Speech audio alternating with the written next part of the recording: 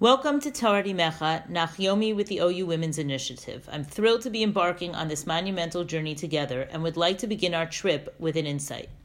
The Rabbanit in his introduction to Nach asks, why divide the 24 books of Tanakh into 3 sections? He opens up this discussion highlighting 3 features that usually identify a book or sefer and determine its name: content, authorship, and style. If we look at the 3 sections of Tanakh, Torah seems to be named for content, Nevi'im for authorship, and Ketuvim for style. But why isn't it consistent? And beyond that, wasn't the Torah given by a Navi?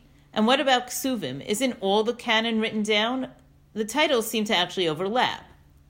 The Rabbanit begins to answer his questions with a thought from the Ephod, a 14th century grammarian. He suggests that the 3 sections of Tanakh parallel the 3 sections of the Beis Hamikdash. The Kodesh HaKadoshim, the Holy of Holies, contain the Aron and Luchos. This parallels the Torah. The Torah was given at the highest realm, in the heavenly spheres, the words of Hashem to Moshe given in heaven.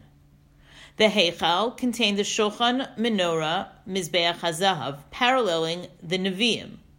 These vessels contained in the section had physical components, light, bread, incense, but each had spiritual elements as well. This represents a connection between heaven and earth. The content of the Nevi'im reflects the human being with earthly presence and spiritual aspirations. The content is from Hashem, but handed to man to deliver. The Azara contained the Mizbeach HaOlah, where the animal sacrifices were given, and the Kiyar, where the Kohanim washed their hands. This represents the earthly world, the world of being of earthly gains and losses. These texts, given with Ruach HaKodesh, are a degree beneath Nevuah. They have some element of Kedusha, but a degree removed. But says the Rabbanit, why these names? He adds that the names complete or underscore the message and purpose of these 3 divisions. The Torah is to highlight that this is separate from the other Sifrei Kodesh. What makes the Torah unique is that the Torah is directly from Hashem.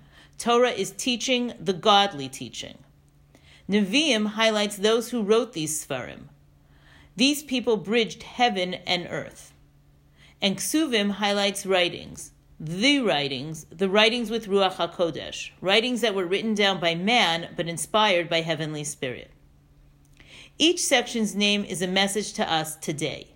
The Torah is the teachings that guide us.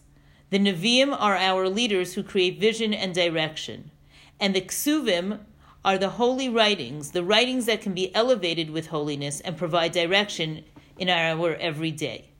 So as we begin our trip through Nach, let us cherish the holy words we learn and the unique opportunity we have to explore them together with the Women's Initiative. Thank you for studying together. Le'iloi Nishmas Malka Esther Bat Tzvi Yosef.